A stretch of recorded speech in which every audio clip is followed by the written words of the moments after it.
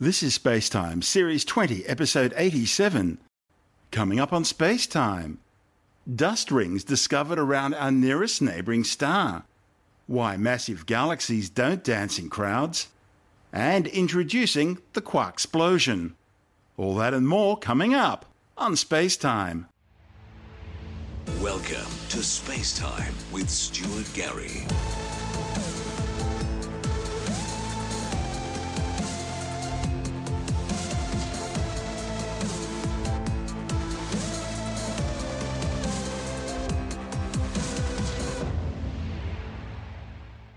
Astronomers have discovered a dust ring around Proxima Centauri, our nearest neighbouring star system. A report in the astrophysical journal Letters claims the dust ring's detection could point to a significant planetary system around the star. Proxima Centauri is a spectral type M red dwarf star, located about 4.25 light-years away in the Alpha Centauri triple star system. It orbits the two primary stars in the system, Alpha Centauri A and B. Last year, astronomers discovered that Proxima Centauri is orbited by an Earth-sized terrestrial planet, since named Proxima b, which is located in the star's habitable zone, where, theoretically at least, temperatures would allow liquid water to pool on the planet's surface.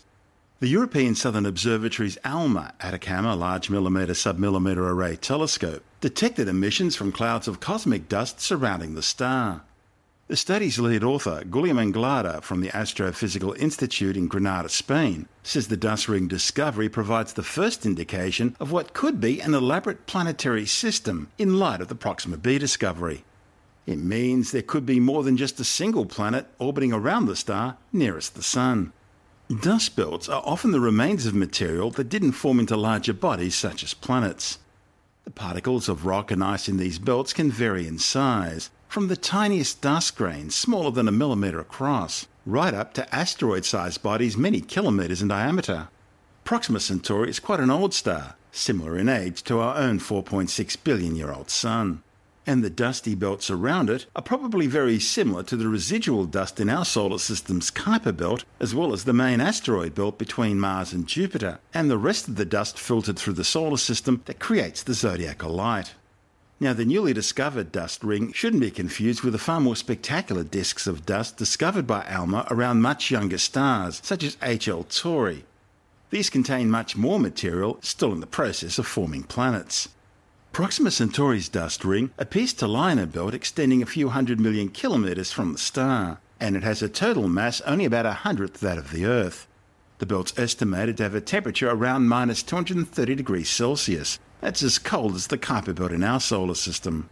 Interestingly, there are also hints in the ALMA data of another belt of even colder dust, about 10 times further out.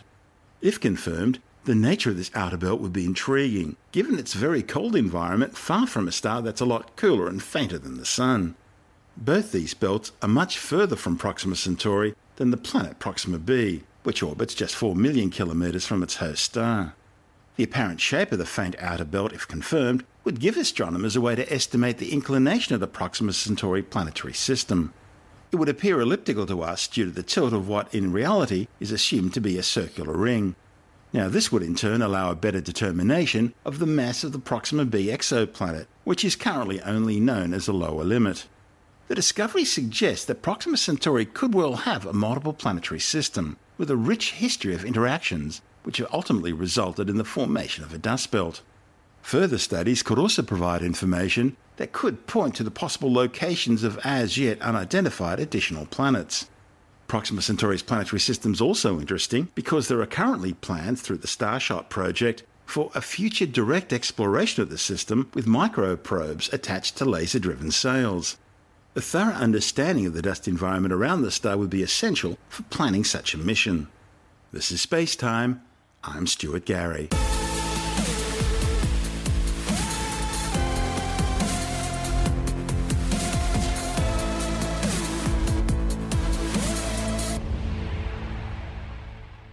A new study has confirmed that the rotational movement of a galaxy in a galactic cluster is determined more so by its mass rather than any galactic density.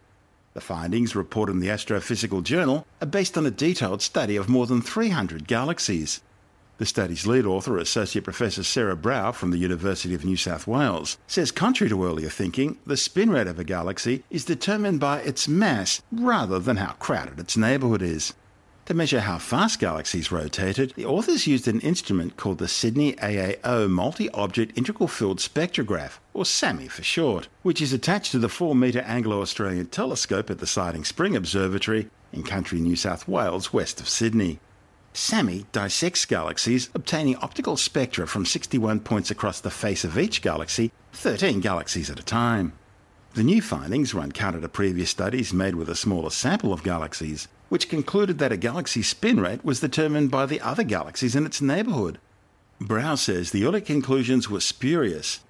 She says once you take into account the strong association with mass, there's simply no link between a galaxy's spin rate and its environment. We think that galaxies form and they're rotating. The stars in them are all rotating together. Like cars on a ring road, they're all going around together, and that's how their shape is supported. And whereas there are some other galaxies that we see nearby, their shape is not supported by that kind of rotation. Their stars don't seem to be rotating all together. They're called pressure supported because the stars are kind of, the shape is supported by kind of one star going one way, another star going the other way, and so forth. And the question we had was how the stars move between that rotation, the supportive structure that we think they form with, to this slow rotating structure. And what did you find when you looked into that? We looked in a very specific environment of a galaxy cluster. So in a galaxy cluster, there can be up to thousands of galaxies. We looked in 8 galaxy clusters, and we looked at 300 galaxies across those 8 clusters. And we found that in that slightly more dense environment, that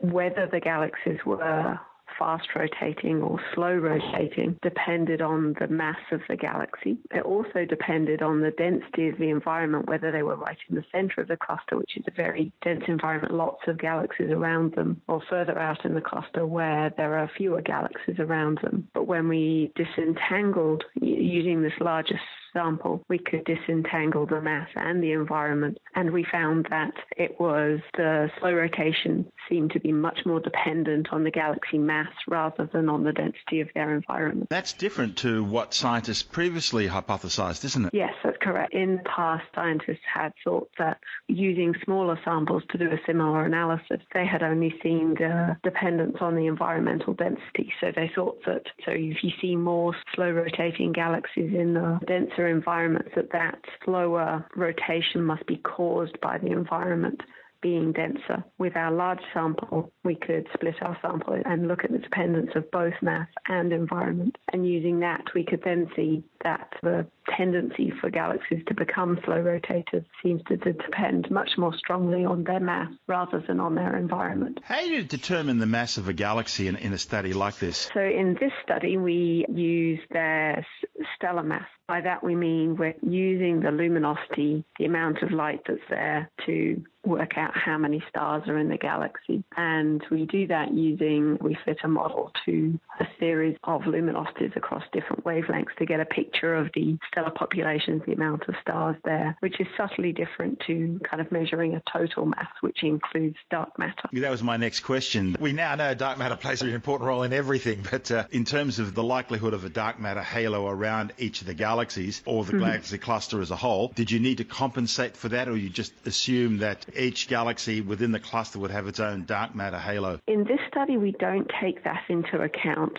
so much. It obviously comes into play. The galaxies we look at in this study are the lowest mass ones, or a similar mass to the Milky Way, so kind of 50 billion solar masses, suns in weight, up to things that are 100 to 1,000 times more massive. And that's in their stellar mass and the amount of stars. But those mass systems are known to have dark matter, and they're also, as you said, they're in a galaxy cluster, and the galaxy cluster provides its own halo of dark matter. So we assume that's there, but in this particular study don't take it into account much more than that. And to do the research, you use the Anglo-Australian telescope at Siding Spring. That's correct. So we use the Anglo-Australian telescope and a relatively new instrument on that, the Sydney AAO Multi-Object Integral Field Spectrograph, or SAMI. So the SAMI instrument was built around 5 years ago, and we use That's integral field spectrograph, and it's a multiple one, so it can get spectra at multiple points across a single galaxy, and it can observe up to 13 galaxies at once. And so with this multiple integral field spectrograph, we could observe many galaxies per night. And so using the whole survey, the SAMI Galaxy Survey, is now up to around 2,000, I think, galaxies that have been observed, possibly more. And we were looking at a specific subset of those. That's Associate Professor Sarah Brow from the University of New South Wales, and CASTRO, the ARC Centre of Excellence for All-Sky Astrophysics. I'm Stuart Gary. You're listening to Space Time. If you want more space time, check out our blog where you'll find all the stuff we couldn't fit in the show, as well as loads of images, news stories, videos, and things on the web I find interesting or amusing. Just go to spacetimewithstuartgary.tumblr.com. That's all one word and in lowercase, and that's Tumblr without the E. You can also follow us on Twitter through @StuartGary, at Spacetime with Stuart Gary on Instagram, and on Facebook, just go to www.facebook.com/Spacetime with Stuart Gary.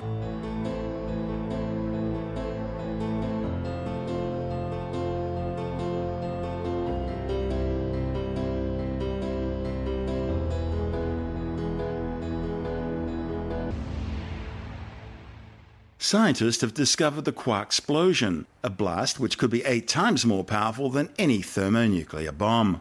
Fusing two subatomic elementary particles, known as beauty or bottom quarks, could result in the creation of a new primary particle, a secondary particle known as a nucleon, and the release of huge amounts of energy, some 8 times more than a nuclear fusion reaction.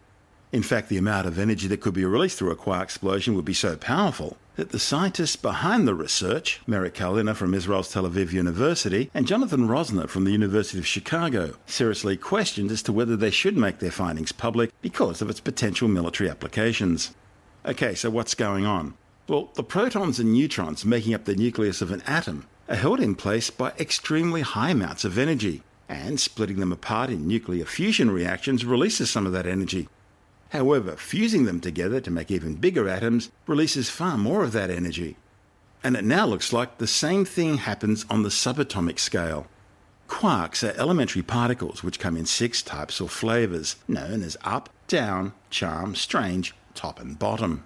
Each quark has a different mass, all quarks have half spin, up, charm and top quarks have 2/3 electric charge, while down, strange and bottom quarks have -1/3 electric charge.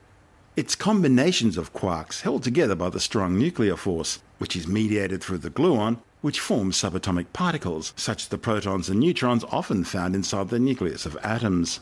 And just because they're elemental particles doesn't mean they're tiny. The bottom quark's bare mass of 4.2 gigaelectron volts is more than 4 times the mass of a proton and many orders of magnitude more massive than any of the other 5 quark flavors. Now, when you think about an atomic bomb, a thermonuclear bomb, each of the billions of individual fusion reactions deep within these thermonuclear bombs are fusing hydrogen isotopes known as deuterium, which is composed of a proton and a neutron, with another hydrogen isotope called tritium, which is composed of a proton and 2 neutrons. And this results in the creation of a helium atom comprising 2 protons and 2 neutrons, with about 17.6 megaelectron volts as additional energy.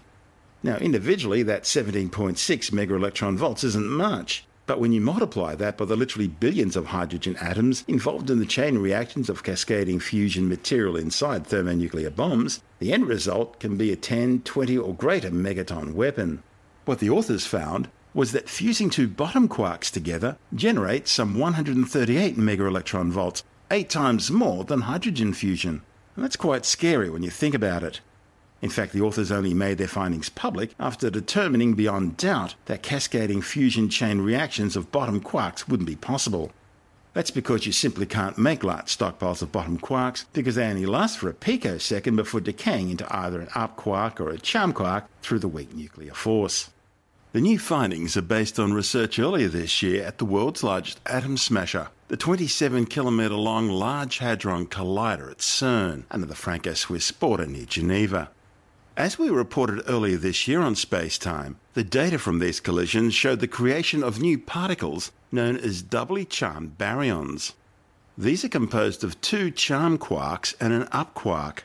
The higher mass of the charm quarks, compared with the more common up and down quarks found in protons and neutrons, convert a significantly higher amount of their mass into energy during fusion. The authors found the doubly charmed quark needs about 130 megaelectron volts to bind. That leaves about 12 megaelectron volts as energy, about 2/3 that of nuclear hydrogen fusion. This was the first time elementary particles were shown to release energy through fusion, in the same way as previously seen through things like hydrogen to helium fusion. However, the fusion of two higher mass bottom quarks requires about 280 megaelectron volts to bind together. But in that process, it would release some 138 megaelectron volts, 10 times more energy than the doubly charmed quark. The authors now suggest it may be possible to study double bottom quark reactions by slamming packets of lead nuclei together in the Large Hadron Collider in future experiments. We'll keep you informed. Meanwhile, another experiment at the Large Hadron Collider may well be challenging science's very understanding of the Standard Model, the foundation stone of particle physics which explains the cosmos. The research at the LHCb experiment, one of the 4 primary particle detectors positioned around the Large Hadron Collider, has been giving some anomalous results that are really puzzling physicists. Scientists found a significant deficit in the number of kaons and muons being produced from the decay of bottom mesons generated by proton collisions. Mesons are highly unstable subatomic particles composed of a quark and its antimatter counterpart, the antiquark. Bottom or B mesons are mesons composed of 2 bottom antiquarks and either an up, down, charm or strange quark. The combination of a bottom antiquark and a top quark isn't thought possible because of the top quark's short lifespan. Interestingly, the combination of a bottom antiquark and a bottom quark isn't a B meson, but a batomium, a neutral particle made up of a heavy quark and its own antiquark. Back to our story. Researchers found that B mesons were decaying into kaons and muons at a rate about 25 times less than what's predicted by the Standard Model. And that's important because the decay of unstable subatomic particles should occur at very specific rates. Now, although this failure could simply be due to a statistical fluctuation, excitingly it could also be something previously unseen in B mesons, such as new particles. These new particles could be things like leptoquarks, hypothetical particles that carry information between quarks and leptons, allowing them to interact. By the way, leptons are elementary particles such as electrons, muons, taus, and neutrinos. If the unexpected decay rates are signs of new particles beyond the Standard Model, it would open a new window on science's understanding of matter. This is Space Time. I'm Stuart Gary.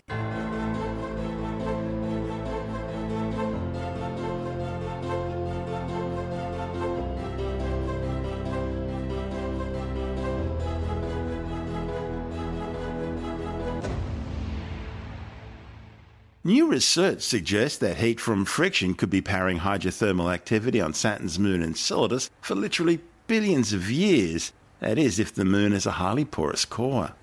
The findings, reported in the journal Nature Astronomy, are helping to resolve a question which scientists have been grappling with for more than a decade, namely, where does all the energy to power the geologic activity seen on Enceladus come from? NASA's Cassini spacecraft found that Enceladus sprays towering geyser-like jets of water vapor and ice particles, including simple organics, from warm fractures known as tiger stripes near its south pole. Cassini also discovered that the tiny moon has a global subsurface ocean beneath its icy crust, from which the jets are venting into space. And multiple lines of evidence from Cassini indicate that hydrothermal activity, hot water interacting chemically with rock, is taking place on the seafloor. And one of those lines of evidence was the detection of tiny rock grains, inferred to be the product of hydrothermal chemistry, taking place at temperatures of at least 90 degrees Celsius.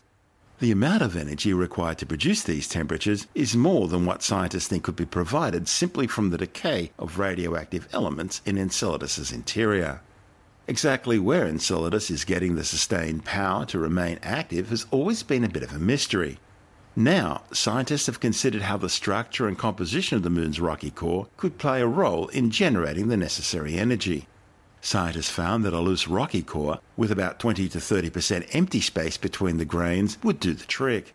Their simulations showed that as Enceladus orbits Saturn, gravitational tidal forces cause rocks in the porous core to flex and rub together, generating heat. That loose interior also allows water from the ocean to percolate deep down, where it then heats up and rises, in the process interacting chemically with the rocks as it passes through them. The models also show this activity should be at its maximum at the Moon's poles. The average global thickness for the Enceladian ice shell is thought to be about 20 to 25 kilometres. The new computer simulations show plumes of warm mineral-laden water would gush up from the seafloor, travelling upwards and thinning the Moon's ice shell from beneath to between just 1 and 5 kilometres at the South Pole. And it's this same water which is then expelled into space through the tiger stripe fractures in the ice. The study is therefore the first to explain several key characteristics of Enceladus which have been observed by Cassini. There's the global subsurface ocean, the internal heating, the thinner than normal ice at the South Pole, and the hydrothermal activity. Of course, this doesn't explain why the northern and southern poles are so different. Unlike the tortured and geologically fresh landscape of the south, Enceladus's northern extremes are heavily cratered and ancient. The authors note that the ice shell was slightly thinner at the South Pole to begin with, and it's that which would have led to runaway heating there over time. Previous studies have suggested the Enceladian South Pole may have been victim to a major collision event, big enough to cause fracturing and thinning of the ice at that point. The researchers of the new study have also estimated that over time, between say 25 and 250 million years, the entire volume of Enceladus's ocean passes through the Moon's core. That's estimated to be an amount of water equivalent to some 2% of the entire volume of Earth's oceans. The flexing of Enceladus's icy crust due to the gravitational tidal pull of Saturn had previously been considered as a heat source, but the new models show this simply would not have produced enough sustained power. The subsurface oceans of Enceladus would have frozen again within 30 million years. Although past studies modelled how tidal friction could generate heat in the Moon's core, they made simpler assumptions and simulated the Moon in only 2 dimensions, whereas the new study has ramped up the complexity of the model and simulated Enceladus in 3D. The Cassini science team had suspected for years that a porous core might play an important role in the mystery of Enceladus's warm interior. But it's this study which has included several more recent lines of evidence, most importantly, that the ocean is global and that it has hydrothermal activity. Launched from the Cape Canaveral Air Force Base in 1997, Cassini arrived at Saturn in 2004, studying the Saturnian system, its moons and rings, up until 2017. Cassini has made countless dramatic scientific discoveries, completely changing our understanding of the Saturnian system.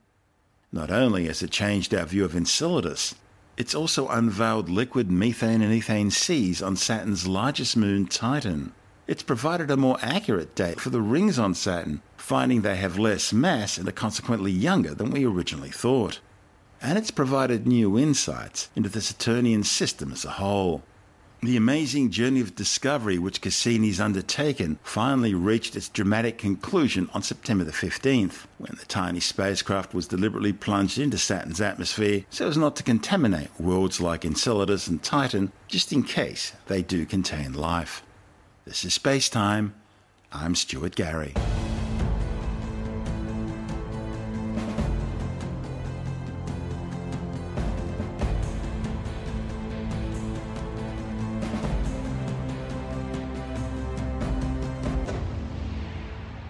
Astronomers have discovered one of the most distant galaxies ever seen, dating back some 12.8 billion years.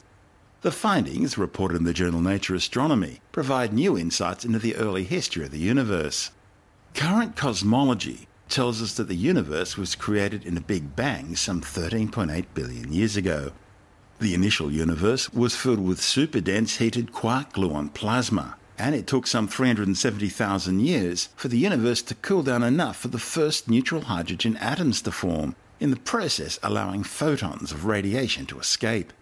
After about 400 million years, the cosmos had cooled down enough for the very first stars, galaxies, and black holes to form. It was their creation which started the epoch of reionization, ending the so-called cosmic dark ages and making the universe transparent, consequently making it look the way it does today. The thing is, little's actually known about this distant time in the universe's evolution. And that's where this new galactic discovery comes in. It provides astronomers with one of their earliest opportunities to study this important epoch. The galaxy named G09-83808 is the oldest object ever detected by the new Large Millimeter Telescope, and the second most distant dusty star-forming galaxy ever found, born in the first 1 billion years after the Big Bang.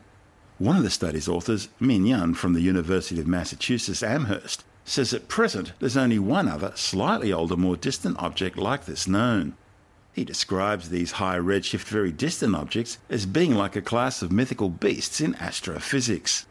Scientists always knew there were galaxies out there that were enormously large and bright, but they were also invisible in the visible light spectrum because they're obscured by thick clouds of dust surrounding their young stars. So, you see, paradoxically, the most prolific star-forming galaxies, and thus the most luminous, are also the most difficult to study using traditional optical telescopes like Hubble, because of the very fact that their light is obscured by gas and dust. Determining the extremely high redshift of this object with millimeter waves has become a highlight result for the Large Millimeter Telescope, which can see through all the dust and gas by using radio and millimeter wavelengths. The new galaxy was first detected by astronomers using the European Space Agency's Herschel Infrared Space Telescope. But for such distant objects, the infrared telescope can only take very blurry pictures that yielded almost no information. So the Herschel astronomers passed their information onto the Large Millimeter Telescope team.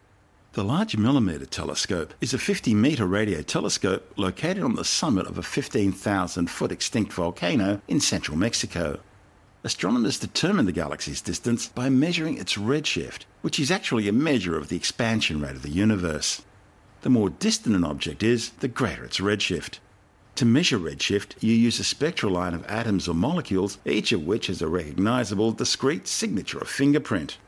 Historically, scientists measured this in visible light, but because you can't see these very old dusty objects in visible light, you have to do something else.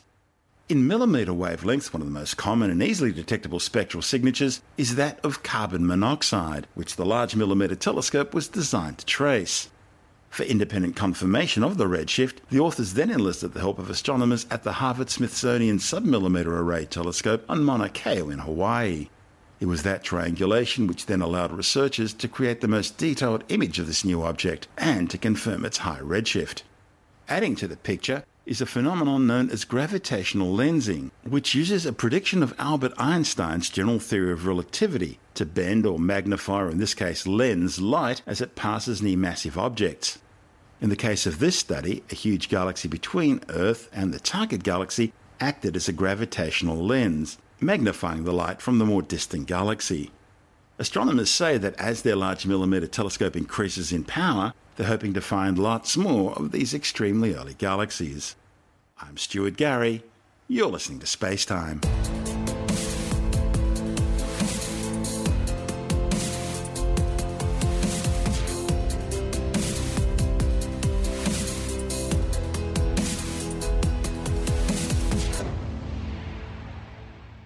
SpaceX has just launched its 16th rocket this year.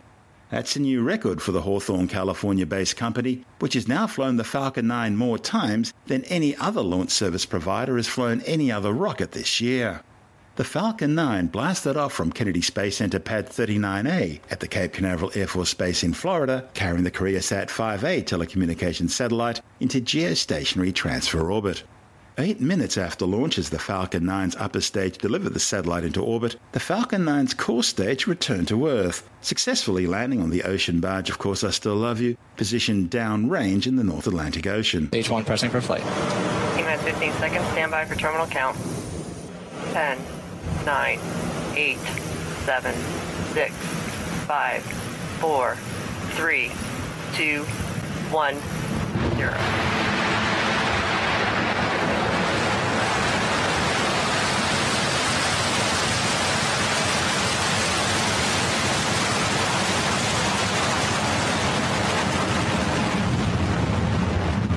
Vehicle pitching downrange. Stage 1 propulsion is nominal. Power telemetry nominal. T plus 50 seconds in today's mission. We are on our way to delivering KoreaSat 5A to a geostationary transfer orbit. The 9 Merlin engines of the Falcon 9 first stage, Falcon 9 is super capable of putting out over 1.7 million pounds of thrust. About 5 seconds ago, we transitioned to the supersonic regime.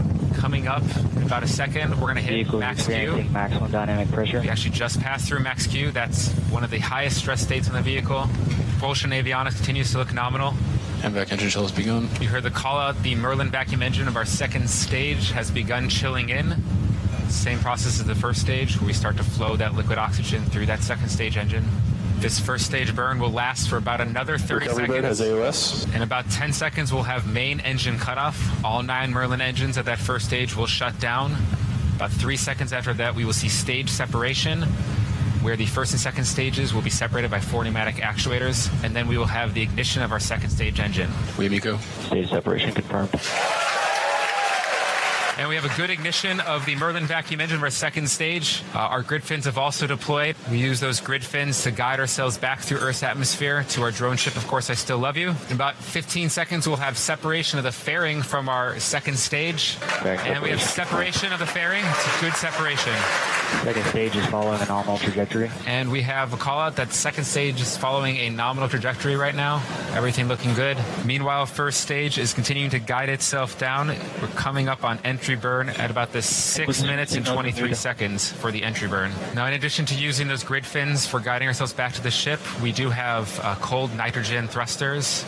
We also use that to help orient the stage back to the drone ship. Our second stage burn is going to last till about T plus 8 minutes and 30 seconds. Then that second stage engine will shut down. We'll be coasting for about 20 minutes, and then we will have our second burn to put KoreaSat 5A into the final geostationary transfer orbit. Entry burn coming up in about a minute for the stage one. It passed through its apogee of about 110 kilometers. So now we are accelerating back to Earth. We use that entry burn to negate a lot of the vertical velocity that the rocket is built up and help slow down the entry speeds. So a more gentler touchdown. This entry burn will be about a 20-second entry burn. We're using a combination of 1 and 3 engines, depending on different timing and sequences of this burn. Today, there is only 2 burns since we are landing on the drone ship. We're not going back to Cape Canaveral. So we just have the entry burn followed by the landing burn at about 8 minutes and 6 seconds. Drone ship AOS. Stage 1, AFTS has saved. Stage 1 entry burn has started. Confirmation of entry burn start. 20-second burn. Stage 2 continues to follow a nominal trajectory. Stage 1 entry burn is shut down. And we have shutdown of the entry burn. Expected loss of signal Cape Canaveral. We'll have our landing burn in just about a minute of stage 1. Single engine landing burn. Now, we may lose signal. We are getting the feed from a satellite in the drone ship. With that tropical storm moving through the area, there were some choppier seas, which makes our satellite link a little bit more challenging, but we will provide you guys updates as we have them. Stage 1 is transonic. The call out for stage 1, passing through transonic regime, just came. Trajectory continues to look good for this second burn. Our first burn of the second stage, which will have cutoff at about 8 minutes and 30 seconds. Stage 1 landing burn has started. The landing burn for stage 1 has begun, 30-second landing burn. We do have confirmation that we did have our second stage engine cutoff. It does look like we are in a good parking orbit for stage 2. This is recovery. Stage 1 is landed. Recovery operators moving to section 1. And we have confirmation from recovery operators that stage 1 has landed. Stage 1 has landed. A little toasty, but stage 1 is certainly still intact on the drone ship. Our second stage is in a good parking orbit right now. The 3,500-kilogram KoreaSat 5A was built by Thales Alenia Space using a Spacebus 4000 B2 platform. The spacecraft's equipped with some 36 Ku-band transponders, providing broadcast and internet services across Korea, Southeast Asia, and the Middle East. The KoreaSat 5A is replacing a faulty satellite which has developed serious solar array issues. The new spacecraft's expected to remain in orbit for at least 15 years. As well as being SpaceX's 16th launch this year, it was also the 44th successful launch of a Falcon 9 rocket. And it's not over yet. SpaceX is planning up to 4 more Falcon 9 missions before the end of the year. The next flight, slated for November the 15th, will see it launch Northrop Grumman's classified Zuma mission. The flight will launch from Pad 39A at Cape Canaveral, with the first stage slated to return to Cape Canaveral Landing Zone 1 rather than the ocean barge. Zuma is being described as a black commercial mission, slated for a LEO or low Earth orbit. The flight will use a new Falcon 9 core stage, originally intended for use on next month's Dragon CRS-13 resupply mission, bound for the International Space Station. The fact that they've taken a core stage already planned for another mission means the whole thing's probably come about on short notice. As for the CRS-13 mission, it'll be the first to fly from Space Launch Complex 40 at Cape Canaveral since the pad's rebuild following a catastrophic explosion during the Amos-6 static fire test in September last year. The blast, which extensively damaged the launch complex, was traced to a failure in a Falcon 9 upper stage composite helium tank used as part of the liquid oxygen pressurization system. SpaceX is also still hoping to conduct the maiden flight of its new Falcon Heavy launch vehicle sometime next month. This is Space Time. I'm Stuart Gary.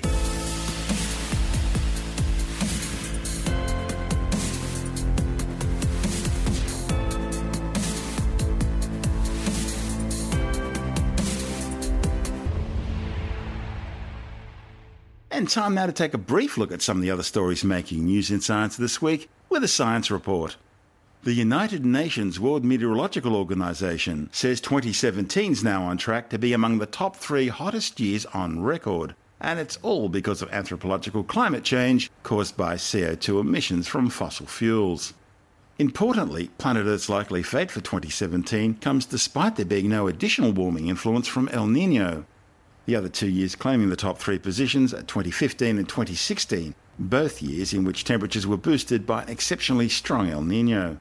The latest report was released to coincide with the opening of the Bonn Climate Conference in Germany, where the World Meteorological Organizations warned that record-breaking temperatures are exposing people to worsening environmental extremes. In Australia, the states of Queensland and New South Wales stand out as being unusually warm so far this year, with some record-breaking temperatures recorded in spring. In fact, Australia is now over 10 degrees hotter than the global average. Farmers, firefighters, tourism operators and doctors are among those already dealing with the worsening impacts of climate change, including heat waves, bushfires, flooding and coral bleaching. 2017 has also already seen record-breaking heat waves in Chile, the Mediterranean, Southwest Asia and California, as well as continuing severe drought in East Africa and destructive floods on the Indian subcontinent, as well as an incredibly active North Atlantic hurricane season. Experts say the surge in global warming, while alarming, is not unexpected. At over 403 parts per million, global atmospheric CO2 levels are now more than 46% higher than pre-industrial levels. The World Meteorological Organization also says long-term signs of climate change, such as growing carbon dioxide concentrations, sea level rise and ocean acidification, are continuing to worsen unabated. Arctic sea ice coverage is still well below average, and the previously stable Antarctic sea ice extent is now also at or near a record low. Push-ups and sit-ups could add years to your life, according to a new study of over 80,000 adults led by the University of Sydney. The study, reported in the American Journal of Epidemiology, compared the mortality outcomes of different types of exercise. The authors found that people who did strength-based exercise had a 23% risk reduction of premature death by any means, and a 31% reduction in cancer-related deaths. A new Swedish study has found that attempted suicide is significantly more common among people who were done badly at school at the age of 16. The study of over 26,000 people followed subjects up to the age of 46, finding that hospitalisation due to suicide attempts and self-harm was almost 5 times more common for people who were in the bottom 25% of their last year at school compared to those in the top 25%. The authors say it's still not clear whether people attempt suicide due to school failure or whether poor performance may indicate people who are vulnerable. A new study warns that wind farms and mountain ridges could wipe out bat populations because bats use mountain slopes to help them fly to high altitudes. The findings, reported in the journal Mammal Review, suggest that mountain ridges are key habitat features that help with foraging and navigation for some bats. For the study, scientists attached miniaturized global positioning system tags to cave bats near a mountain ridge in Thailand. The data shows the bats were repeatedly using the mountain slopes to ascend to altitudes of over 550 metres above the ground. The recorded flight paths suggest that some bats may be attracted to wind turbines when these are placed along mountain ridges, resulting in the ultimate decimation of some bat colonies. Paleontologists have been able to determine the colour patterns of a Sinosauropteryx dinosaur, finding it had a striped tail and a raccoon-like banded mask. The discovery, reported in the journal Current Biology, is based on 3 specimens of the small theropod dinosaur found in China. The scientists, using remnant chemicals from pigments in fossilized skin and feather samples, also indicated that these dinosaurs were counter-shaded, meaning that their bodies were darker on the top and lighter underneath, indicating they lived in more open habitats rather than dense forests. The findings show that in some ways at least, not much has changed in the last 130 million years. It seems dinosaurs back then were dependent on the same camouflage patterns that animals still rely on today. And finally for now, once again it looks like Absolutely Fabulous was right. A new study claims that today's teenagers have far less delinquency, far less substance abuse, and have far more positive behavioural traits than what things were like when you were a teen. The findings, reported in the journal Psychological Medicine, are based on over a decade of data, showing that teens have become far less likely to abuse alcohol, nicotine or illicit drugs, and they're also far less likely to engage in delinquent behaviours such as fighting and stealing. The data comes from the National Survey on Drug Use and Health, an annual survey of 12 to 17-year-olds from all 50 American states. The latest data includes information from 2003 through to 2014, the last year for which survey numbers are available.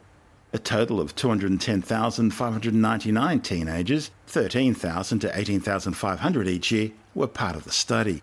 Researchers found that the number of substance use disorders among 12 to 17-year-olds had declined by 49% over the 12-year span, along with a simultaneous 34% decline in delinquent behaviours such as fighting, assault, stealing, selling drugs, or carrying a handgun. The drop in substance abuse among teens parallels findings from other recent surveys. But until now, no one had looked at how the drop-off may be linked to other behavioural issues. The new findings suggest that the changes may have been driven more by changes in adolescents themselves, rather than changes in policies designed to reduce substance abuse or delinquent behaviour. Researchers also found that teens nowadays are delaying sex more often than their parents or grandparents did.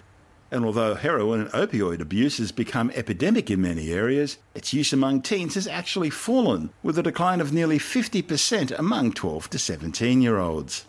You're listening to Space Time. I'm Stuart Gary, and that's the show for now. You can subscribe and download Space Time as a free twice-weekly podcast through Apple Podcast iTunes, Stitcher, Bytes.com, Pocket Casts, SoundCloud, YouTube, Audio Boom, from spacetimewithstuartgary.com, or from your favourite podcast download provider. Spacetime's also broadcast coast to coast across the United States on Science 360 Radio by the National Science Foundation in Washington, D.C., around the world on TuneIn Radio, and as part of Virgin Australia's in-flight entertainment. If you want more Spacetime, check out our blog where you'll find all the stuff we couldn't fit in the show, as well as loads of images, news stories, videos, and things on the web I find interesting or amusing. Just go to spacetimewithstuartgary.tumblr.com. That's all one word and in lowercase, and that's Tumblr without the E. You can also follow us on Twitter through @StuartGary, at Spacetime with Stuart Gary on Instagram, and on Facebook, just go to www.facebook.com/Spacetime with Stuart Gary. Spacetime is brought to you in collaboration with Australian Sky and Telescope magazine, your window on the universe. You've been listening to Spacetime with Stuart Gary. This has been another quality podcast production from Bytes.com.